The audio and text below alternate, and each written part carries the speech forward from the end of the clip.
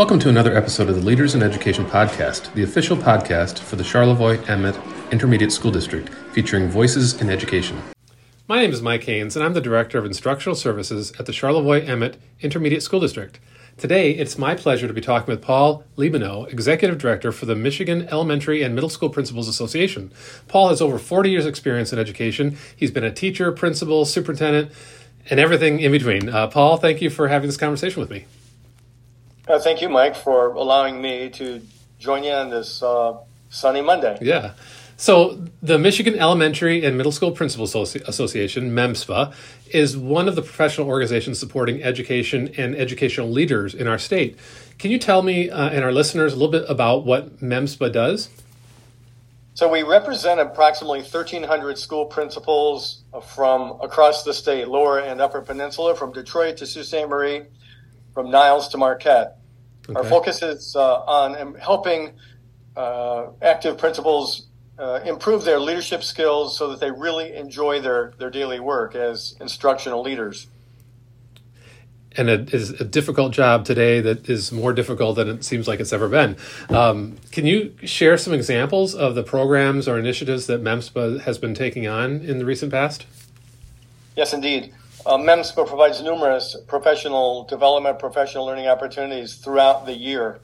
Our Leadership Matters program is a flagship program, professional learning that continues for about 9 months on the weekends, with our coaches communicating weekly with the attendees. And we generally have 25 in that program per year.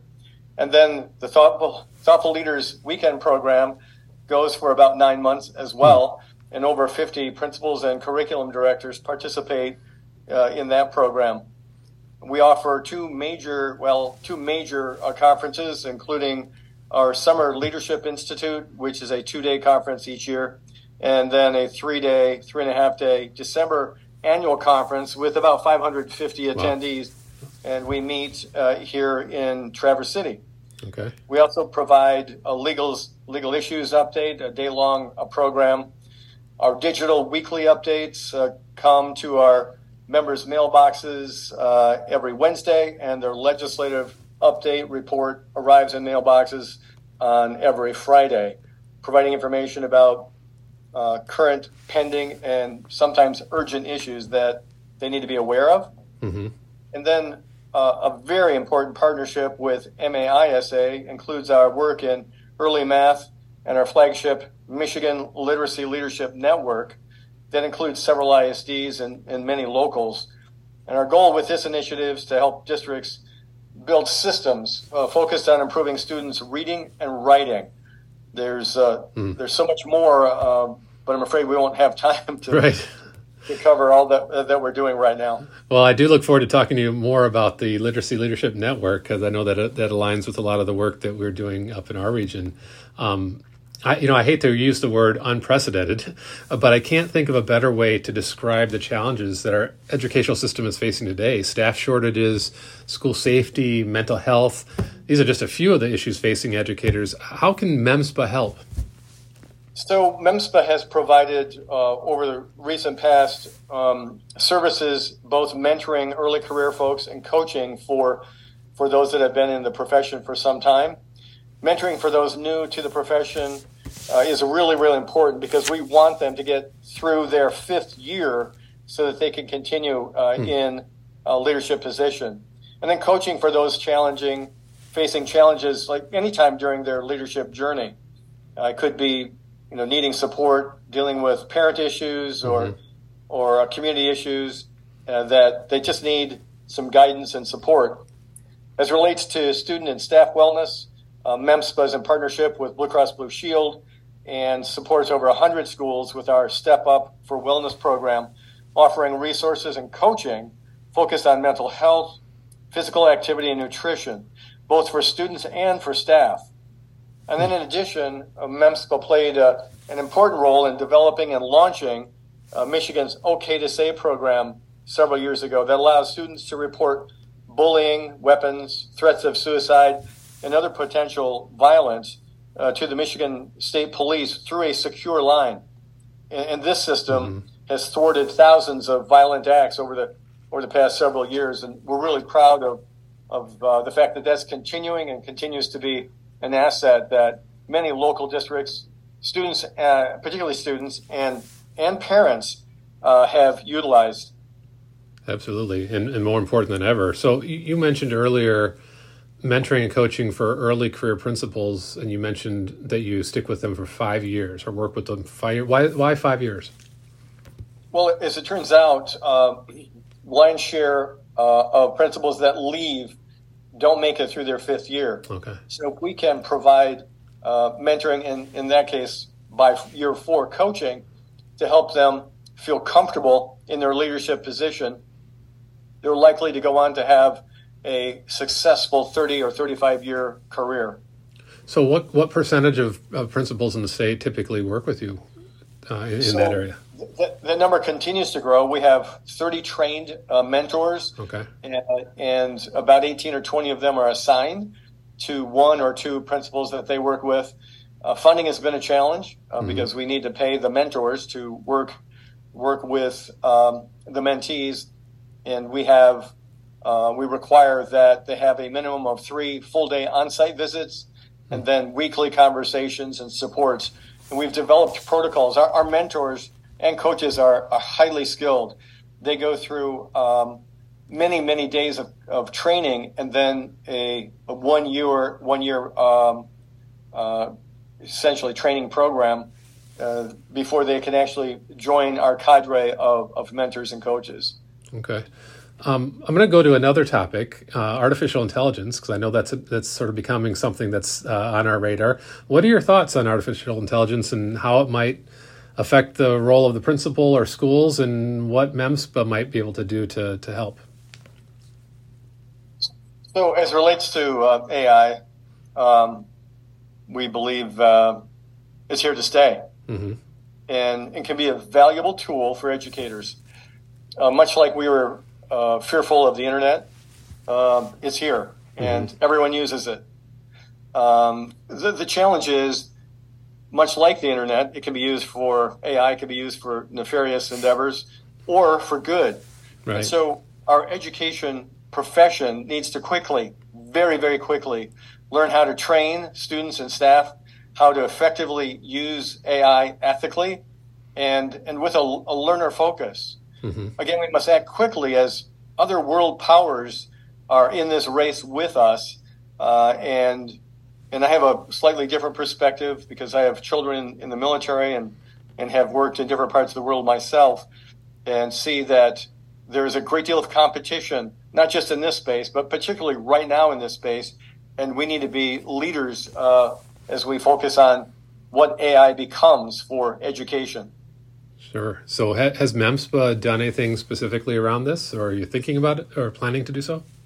We're working with Michigan Virtual, Jamie and his team, and we're bringing professional learning opportunities to our members, led by Ken Durkin, who works with Michigan Virtual, who has become the resident expert in AI. Okay. So, as you do that, and you lead MEMSPA, it's a huge job. What drives you? What do you do to stay energized and challenged as you deal with these new challenges that are cropping up for the folks that you're supporting? So I've been in this work now, as you mentioned earlier, for over 40 years. I served as a classroom teacher for a decade and as a principal for about a decade and superintendent for just under a decade, 9.5 years. Before retiring after 32 years in K-12 to take the current position, because I wanted to work with legislators and decision makers, including the Department of Education, to help influence the decisions that they were making that impacted the classroom. Often legislation and policy impacting the classroom is misdirected, misguided. And so that drove me to the job. But I love supporting our school principals. They're amazing people. They're dedicated, they're hardworking, and they desire the very, very best for the students and the families they serve. So I'm energized every day by hearing and reading the stories of principals' innovation, their success, even some of their challenges and the way they've solved problems. And then, as I said, I do love working with legislators because they too have the right heart and want for the best, but we need to help guide them so that legislation that they pass, it becomes a positive for education, for our students, and not the reverse. So not a day goes by that someone doesn't call me for a word of advice or encouragement. And I want to be that lifeline for as many as I can. I've talked to many principals off the ledge who were going to quit after 5 or 6 years, or even after 25 years. Wow. They just needed encouragement and guidance and just a helping lifeline to stay the course and then complete a 30-year, 35-year successful career. So when you're in that situation and talking someone off the ledge or just giving them advice to continue working hard on behalf of kids, is there generally some form of advice that you generally give everyone you're talking to, or is there something that you ask most of the folks that you work with to think about as they get off that ledge and focus their work? Yes, I ask them to reflect on how they're using their time, who they're speaking to, who they're seeking guidance and advice from, and then working fast and furious toward getting balance in their life. Often I hear from principals that, they're working 12 hours a day. Mm-hmm. Their wives or husbands or spouse or significant other are unhappy with them because they're working all the time. They get disenfranchised with their own children. And we have to get balance in our lives. The job is important, but family is even more important. And so I ask them to reflect and then refocus their efforts and then think about long-term, their long-term goals in their career and in their future years. And that often helps bring them back to really thinking about what they want for their future, and then also gratitude, thinking about how they can be thankful for their current job. And we often change the narrative and make the work negative. Mm-hmm. It's not. It's a privilege and a joy to do this work, and we have to focus on that, be thankful, and express that. That's great advice. And just again, the point you're making, I think, is similar to that put on your oxygen mask first thing that we hear every time we get on an airplane, right? Take care of yourself so that you can take care of other people. And that I'm sure that you're seeing what we're seeing here, and that principals are handling all sorts of challenges and situations that many of us wouldn't have thought of years ago. So having somebody they can reach out to, such as yourself and your team, is a great opportunity. So is there anything else, Paul, that you'd like to add? Well, finally, I think that Michigan needs strong, courageous leaders now more than ever, as you just suggested. The landscape has changed dramatically over the last 10 years. Pandemic, post-pandemic, pressures to improve student test scores, mitigating the culture war challenges, and then supporting teachers and the students and families we all serve is really important, but a big job. It's a pretty challenging job. So my hope is that with MEMSPA's support, our team's support, and our board's support, our leaders can be about peacemaking, about bringing people together to listen to each other, to find common ground, to find viable solutions to the problems that we face. And that's my hope, and I believe that we're at a turning point, and I see more of that happening, so I'm very encouraged. It's good to hear. Being as you've surfaced a few times in this conversation, being a principal is difficult, I thank you on behalf of all the principals I work with for the work that you're doing to support them, as well as all educators in Michigan. So I thank you for taking the time to talk with me about MEMSPA and what you're doing to make sure that we have strong leaders in the field. Thank you, Mike. It was my pleasure. Thank you for listening to the Leaders in Education podcast. Please check out our archive for past episodes. And remember, the great thing about learning is that you never have to stop.